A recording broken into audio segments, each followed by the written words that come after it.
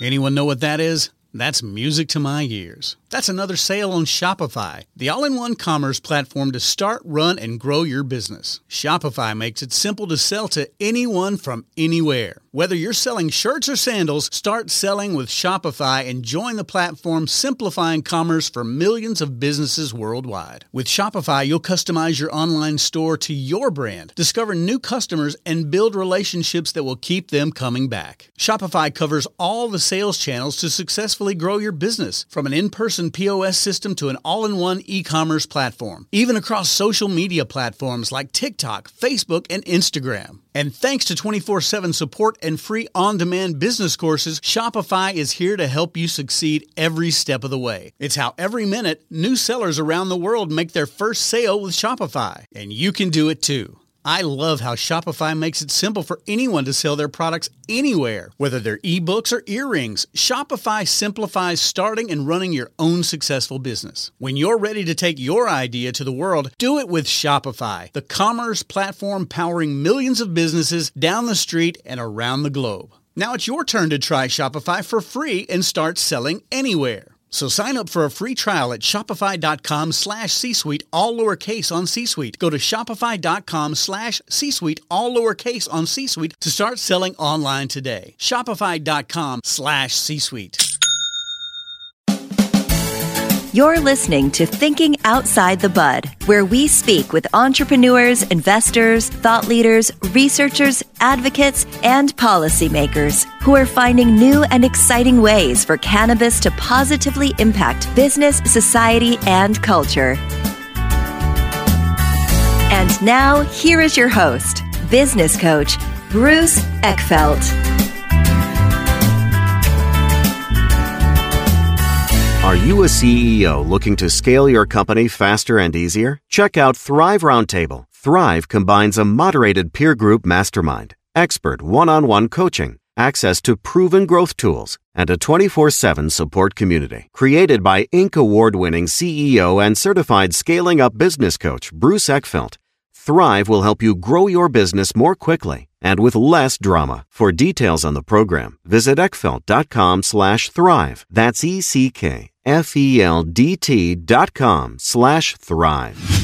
Welcome, everyone. This is Thinking Outside the Bud. I'm Bruce Eckfeldt. I'm your host. And our guest today is Trent Overholt. He is CEO of 14th Round. We're going to talk to him about the work that they do in design and technology in the cannabis space. So I'm always fascinated about folks that are on the kind of brand building, product development side of cannabis. As this market matures, it's just fascinating to see how the market's shaping up, how different segments are being kind of addressed and strategies developed. And given the situation we're in with all the kind of legal side of it on the federal side, it's just fascinating how people are kind of navigating the brand building process, given all the kind of state by state issues, kind of markets that have developed. How do you really create these brands on a larger basis? So excited to have this conversation, excited to speak with Trent.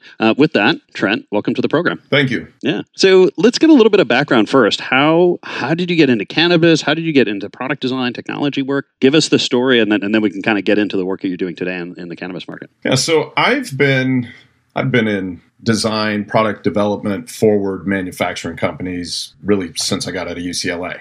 And I actually studied mechanical engineering, but my passion was always sales, marketing, biz dev, all of those shades of revenue generation. Just fascinated by the setting out to do something creative that actually creates value for customers, and then how you capture a fair and equitable portion of that. So that was always kind of my path. I just started in a very technical place, and product development was really how I pivoted out of those engineering, product development, design, hands-on roles, and more into my first set of sales and marketing positions. And where was that? Was that in cannabis, or that was? No, that was more, and a lot of it was packaging for traditional CPG companies. Did a lot of work with Coke and Pepsi, Nabisco, kind of your traditional CPG brands. Did a lot of work with Anheuser-Busch and the beverage delivery guys, both for merchandising solutions, retail-ready packaging, and even some last-mile type logistical solutions that were merchandising friendly. So that was really my intro into the big brands.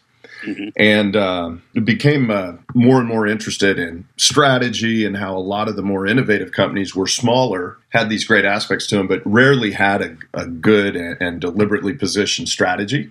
And then that dovetailed into a set of turnarounds, stepping into a company that's fundamentally strong or an industry that's strong and a bunch of new nascent players, which was more the cannabis piece. Yeah. But that's how I got into cannabis. My maiden voyage with cannabis was actually with Humboldt, which became Dosist, as chief revenue officer. And it was a similar deal. They needed someone to reset their go-to-market, align all of those things. And it was fascinating. Probably the most interesting thing was for how Dosist did it, what wasn't different, right? They were following a pretty solid and reliable CPG playbook, and that was pretty new to the industry in late 2016.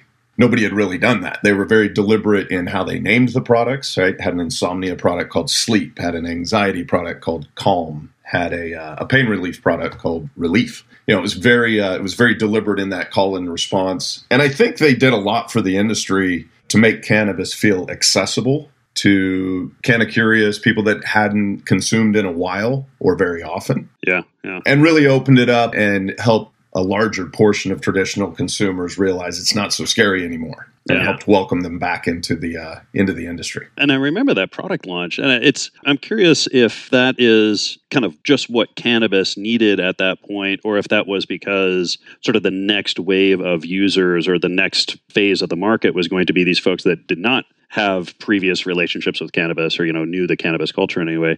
Give me a sense of what went into the strategic decision around some of those things, because it was quite different. I mean, it was much more consumer product than it was kind of traditional cannabis culture, kind of cannabis product development. Yeah, it really was. It was, they were very clear and deliberate about their segments, the marketing was excellent. And the product was definitely innovative. There was nothing at the time that had dose control, that had a distinctive looking form factor, that it had unique functionality, and aesthetically, you could tether that experience to something that looked distinctive, and that was new at the time too. It's still pretty rare. Yeah. In the vaporizer category, almost everybody's kind of in the same 510 cartridge. Yeah, it's such an undifferentiated market, and so a lot of these companies actually have differentiated oil, especially now. As these companies get better and they're more quickly following the changing consumer preferences, some of them really do have oils that are special, that are different. And 14th Round, we're a design and technology company and building the best brands in cannabis, but specifically how we do that is we provide an end-to-end solution for companies that are trying to build real durable brands. And we help them with a lot of those choices. We help emphasize that, hey, that form factor is the most durable part of the consumer experience. That shouldn't be an afterthought in terms of, we're talking about a vaporizer in this example. That can't be an afterthought. The packaging leaves the equation. There's limited marketing levers you can pull. Mm-hmm.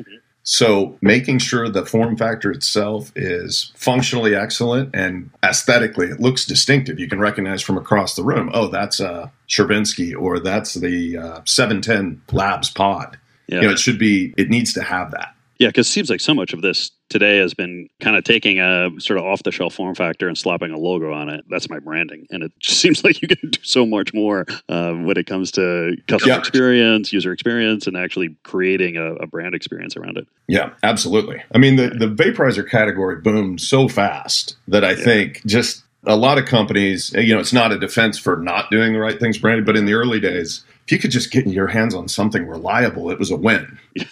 And right, because there was a lot of excitement around the industry. There was a lot of new demand, and all the products have pretty good efficacy. Right, you're gonna feel something.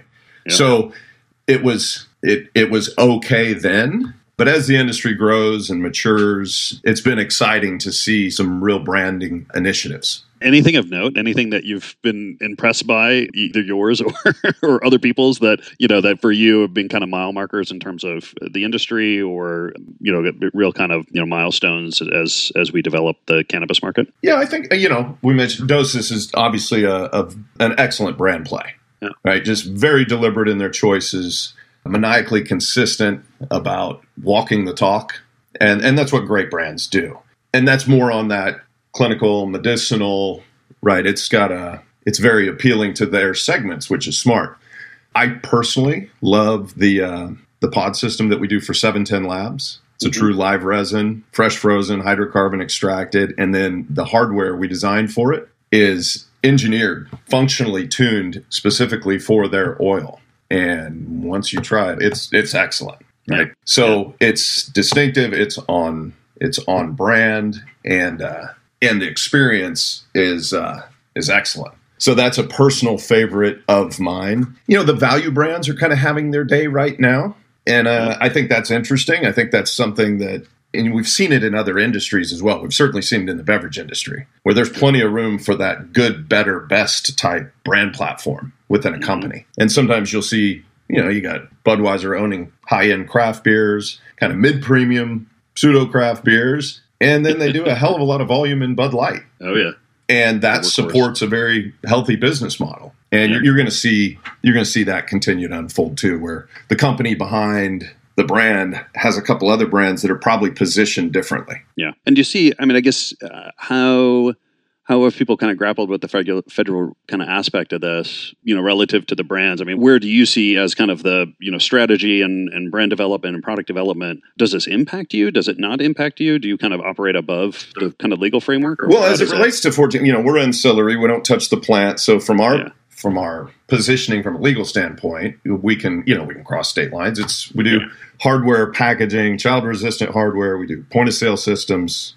We design, engineer, manufacture all those physical products, right? Mm-hmm. So we don't have any issues related to that, but our customers do. So the packaging, if we're doing hardware and let's say we've got a custom edibles dispenser that has integrated CR, the box that it goes in, the master pack that goes in. You just think about those physical products flowing through the supply chain. For our MSO customers, that looks different in California than it looks in Toronto, than it looks in Chicago. Yeah, exactly. Because the even just the basic labeling requirements that each of those geographies require is going to be different. So you try and keep the familiar brand cues, but it makes it difficult to do the big national campaign. There's not as much value in doing a Super Bowl ad. Not that you could do one.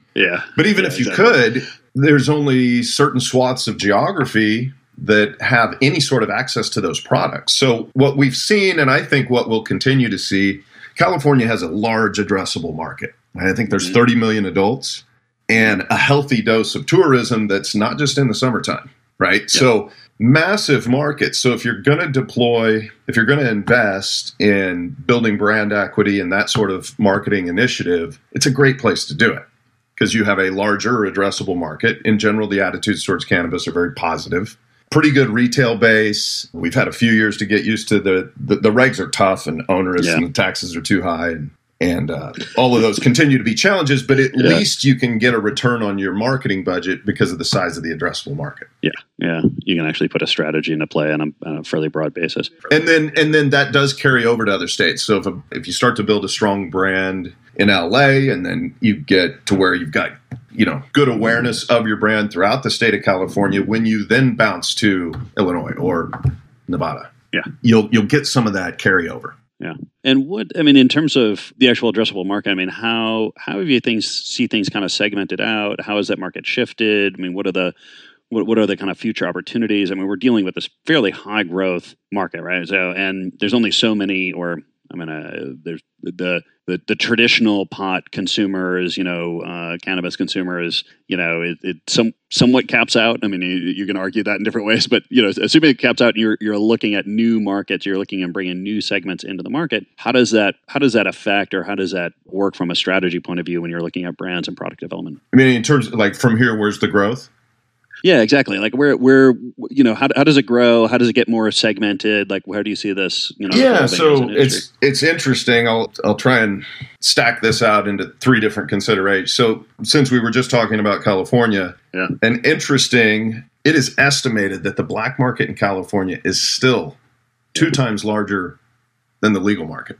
Yeah, and that's with a pretty established. It's still relatively early days in the grand scheme of things, but still, we've had a few. We've had the Compassionate Care Act in place since '96. We had a medicinal platform for a while, and then since 2018, we've full rec, right? Mm-hmm. And there's a lot of, you could argue you could triple the market in California. And a lot of the people that are fighting for some improvement on the tax burden that all of these operators deal with on a day-to-day basis, that's the large piece of their argument. It's like, hey, give us, 10, 20% relief on these excise taxes or the cultivation taxes, and you could double the taxable revenue that applies to, right? It would be a net win. Like just mathematically, that's how that argument works. And I believe that's true. And some of the taxes too are just, they're resource intensive just to manage.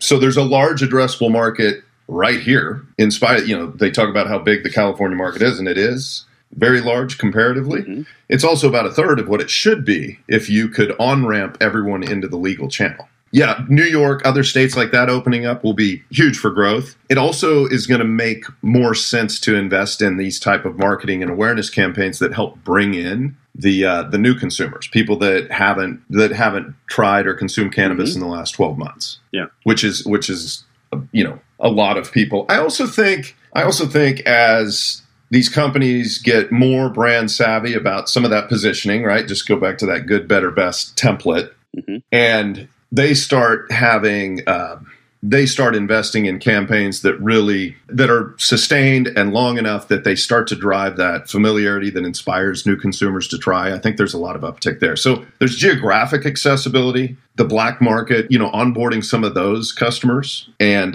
bringing them into that legal channel. Canada opening up Cannabis 2.0, which really didn't happen until, just a few months ago. Yeah, that's despite the coronavirus operational disruptions, the demand is very, very strong, and you continue to see rapid growth. Yeah, interesting. And in terms of your process, tell us a little bit about how you're positioned in the market, who you work with, how you engage, what value do you create for brands, and how do you work with them to bring these products and this kind of technology to market? Yeah, so up until we formed 14th Round, there were really just standard platforms that, as you had said earlier, you could maybe slap a logo on it. Maybe you could get them to manufacture it in one of your brand colors, right? Yeah, custom colors. Yeah. Very limited though. Yeah.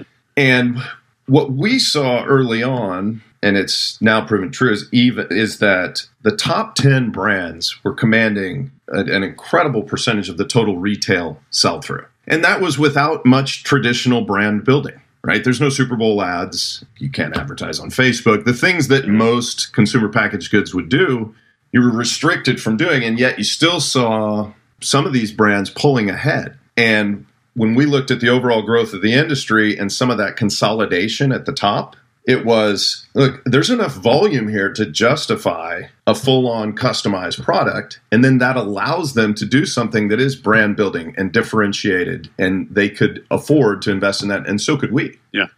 And that's exactly how we got our start. Initially, I want to say that, for example, in California, because that's kind of the brand building place where we like to start, rewind about a year, I'd say 65% of the retail sell-through was in the top 10 brands. Fast forward to today, that's now 73%.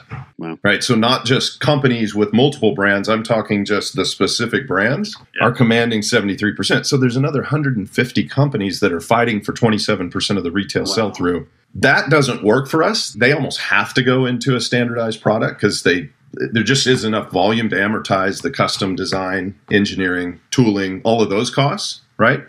Yeah. But it's unfolding in a way that's very complementary to our strategy. And that's exactly how we're executing on that. As we go after the top 10 or a strong emerging player that with the right products, packaging, positioning, could and should be a top player, right? Maybe they're well capitalized and they've got an excellent management team and they just need our capabilities to move forward on that strategy. That's really what we're looking for. Yeah. And what do they have in place? I guess what do they need to have sort of defined or figured out for you then to be able to do what you do on the product development side, or how much do you work with them to actually create that underlying kind of brand architecture or kind of the more strategic work? Where is the interface? Where do you pick up? What do you develop? And then how do you carry it through? Yeah, I would say, more broadly, if they come to us and they have a vision of a brand, maybe some of the attributes, we'll turn that into a reality, right? We'll fill in any gaps in the brand book, but then also start to develop and apply those brand building choices to the form factor, to the packaging, to a POS display, like all of those supporting initiatives,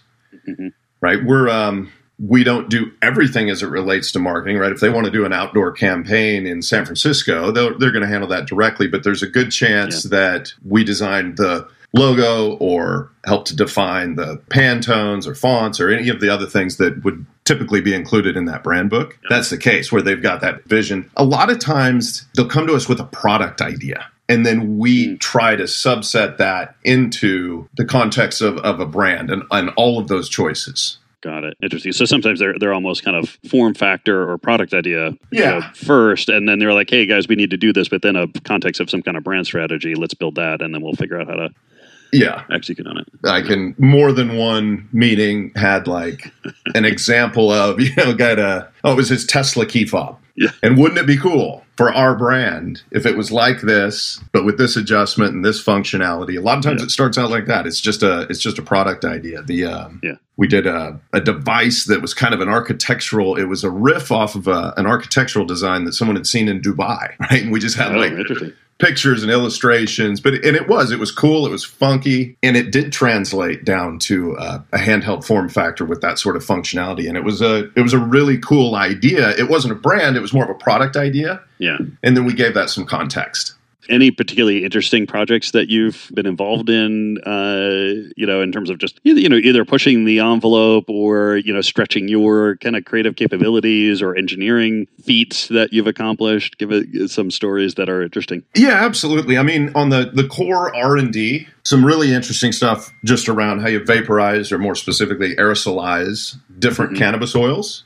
Because you can have the consumable itself can vary tremendously. Like, THC distillate is incredibly viscous, and it requires a different set of plumbing, heat ramp. The engineering that goes into that is quite different than when you have like a high terp extract or a true sauce pen, live resin pen. Where it's less viscous. The terps are, that wonderful flavor and taste, that's the terpenes, but they also have a thinning effect and they can create some internal pressure. There's so much volatility in the terps that requires a special set of engineering and consideration. So it's been fun to really use the latest and greatest of vaporizer technology to deliver that full spectrum, whole plant thing that a lot of the flower smokers still really love and appreciate. They like the ease of use and the discretion and all of those things of vaporizers. But until recently, nobody had really done a good job of replicating that whole plant, full spectrum experience. And that's been an exciting innovation for us. And similar to what I had described in the 710 Labs vaporizer. Yeah. On the edible side, with a better understanding of the child-resistant laws, it's been the technology around our edibles dispensers has been interesting, where it's not intuitive to children, but it is to adults. Slides in your pocket, all these ergonomic considerations. We've done a lot of work around that is going to be exciting, and then we're gonna put those into these, some of these companies that are building top 10 brands, and I think that's really going to add fuel to their retail sales and to their success. So I'd say those two specifically. I like those categories. I like edibles. I think that there's a lot being done to improve the onset, and that'll help it continue to take a disproportionate share of growth. And, the EVOLI thing last year was confusing, but we've moved past that. It got conflated with other things, nicotine cigarettes and Juul and everything else. And the reality was it was a black market issue. The legal channel's safe. And so you're seeing the inhalables have been the preferred method of ingestion for 100 years more. And you're seeing that renewed interest in vapors combined with some better technology that does a better job of vaporizing a full spectrum extract. So I'd say those are two things that we're really seeing a lot of interest and excitement around. Yeah, it seems like there's this kind of parallel kind of product and brand development, and then as well as understanding kind of the chemistry and the plant components and how to really extract them correctly, store them correctly, get them into the consumer, with full kind of potency and flavor and everything. There's kind of these parallel tracks that are going on in the industry right now. Yep, definitely. Yeah.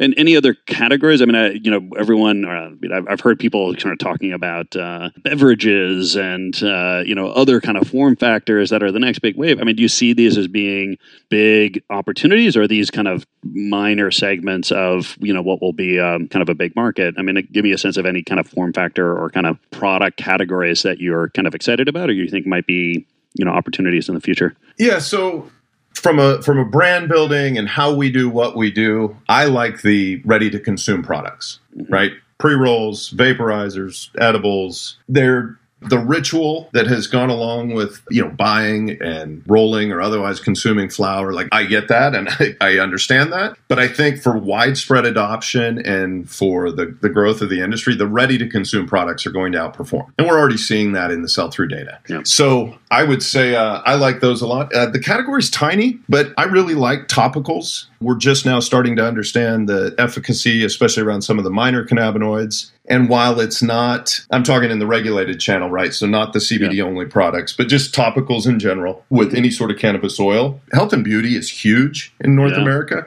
And I could see that continuing to grow and command a pretty reasonable slice of that health and beauty topical area. So albeit tiny now, I expect the growth rate to be really strong. And like I said before, vaporizers, edibles, and pre-rolls. Especially when you bring in the brand building elements, the child resistance, a carrying case for pre-rolls that's reusable, that's functionally intuitive. Imagine clicking open your AirBuds, right? Something like that. That's just got this nice tactile feel. It's not clunky in your pocket. We're doing a lot of things around those categories to be innovative and to help our customers build their brands. Do you see this, if as you look at sort of the brands, how they approach kind of the broad cannabis space? I mean, do you see these kind of I'll call it sort of the THC market, the CBD market, the health and beauty market? Are these all segments of the cannabis industry, or are these really just fundamentally different segments? Like, do you imagine, or have you seen brands being built across like all these categories or multiple categories at once? Or is it really, hey, look, these are different markets for different products and there's no architecture, justification, or logic there? From a strategic standpoint, you gotta be grounded in today's reality, and today's reality means that the CBD products, the hemp derived, less than 0.3%, all of those partitions, we're still kind of pivoting out of this criminalized legacy, right? It's a little arbitrary, it's a little clunky, but the reality is those products are sold through other channels. Whereas anything that's over that is sold through the legal, regulated, taxed, excessively taxed channel. And so that's creating, you see some people doing both. Right? You can go to their website and order their CBD only products and they'll ship across state lines. And I think that can be a really useful brand building tool as these other states inevitably decriminalize and ultimately legalize cannabis as well, right? It's a way to create some brand awareness in an area that hasn't opened up yet. And so I think that can be a smart play. Yeah. I also think, for a lot of the cultivation side and even extraction, you're just laying the tracks of infrastructure for full legalization to come in. So if you're in Tennessee, for example, right? Yeah. It's you can invest in the grow ops, you can invest in the manufacturing ops, right? Extraction or some of those related manufacturing processes. Get some utility out of it with, what appears to be a good emerging market space, and then easy to move into, the THC side of cannabis once you've laid those tracks of infrastructure. Yeah. I could almost envision some kind of dial in your own vaporizer where you can, specify how much CBD versus THC you want, because it's all going to be just one market at some point. Like it's going to be a more fluid. Yeah, I mean, it really should. It's all cannabis, and I think that as we better understand the minor cannabinoids and how they all interact, I think THC is a pretty important part of that equation for a lot of these categories. Yeah, and as the data and the consumer adoption, the data supports and the consumer adoption continues to unfold as it had, I think you're going to see that partition get broken down. And then it just becomes consumer preferences, right? I like to smoke something that has a nice even balance of THC, CBD, and CBN, right? It becomes more about the branding and what the consumer's trying to achieve. Yeah, but we're so kind of product feature focused right now. Like what's the content? What is this? What's the terpene in it? As opposed to this kind of effect, brand relationship kind of base, which ultimately we'll have to move to, or we will move to just based on the market. One of the things you mentioned, Bruce, that I think is the most interesting large scale experiment that's going on right now is this fascination with the beverage industry. Yeah. Right? Major beverage players, Constellation comes to mind, trying to really understand this industry, how it might impact their core business. Mm-hmm. But almost, it's like we've got all these trucks, we've got distribution set up. We've got the system, we've got the system set up to move beverages. And, for those that are consuming to take the edge off, to relax, for a mild intoxicating effect, the go-to has been alcohol for a long time. Absolutely. I just don't think it's the best ingestion method for, it's a subset of edibles. The onset's slow. It's not classically tasty for most Americans. Yeah, exactly. Yeah. And, we used to joke, doing work with beer, wine, spirits, even the carbonated soft drinks industry, that even as consumer health and consumer preferences shifted around sugar content and things like that, we'd remind everybody the top 3 things in the beverage industry for building a strong brand are still taste, taste, and taste. Yeah. If it doesn't taste good, they move on. Yeah. I don't think that the beverage piece of edibles will be as big as others are estimating. I think they're just trying to lean into some of our old habits. And I just don't think it's going to unfold that way. Yeah, I think that's true. But I could be wrong in the day.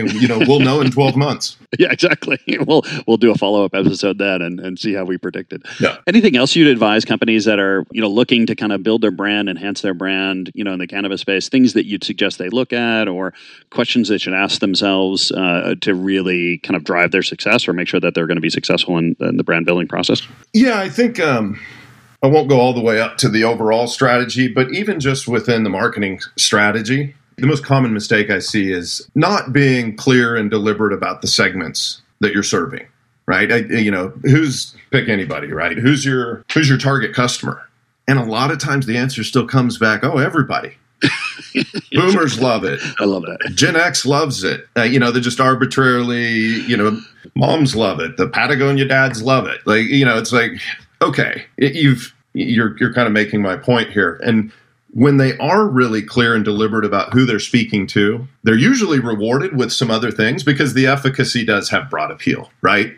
Yeah. But if they'll take a little more time to really think about the brand they want to build and who they're building it for, that would be my biggest piece of advice. Obviously we think that how you do that should include something that looks distinctive, that is functionally tuned for hopefully something that they make that's special, right? That their genetics program is so good and you can tell when you taste it. Or their farming methods, right? For a brand that's really, really rooted in that authentic agriculture. Think like Raw Garden, CCA's Raw Garden brand. They got to stay true to that. And I think that'd be my biggest piece of advice. No, it's good advice. I think it's going to be advice that's going to be important as this industry matures, as brands become more and more kind of important, more and more valuable as competition kind of increases, and we're looking at expansion. So, Trent, this has been a pleasure. If people want to find out more about you, more about 14th, what's the best way to get that information? Yeah, I would point them to our website, 14th Round No Vowels, 14thrnd.com. That would be the best place. Perfect. I'll make sure that that's in the show notes so people can click through and get that. Trent, thank you so much for taking some time today. Great conversation. I love the design side. I love the branding side. There's nothing like picking up a product and, kind of holding it in your hands and just appreciating the fact that someone actually taking some time to really think through,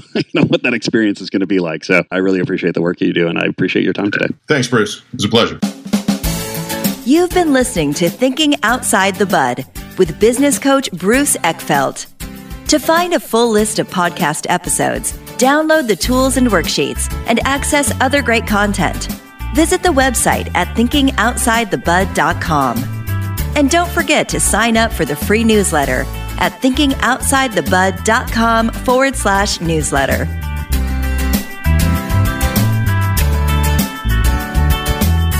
This podcast is a part of the C-Suite Radio Network.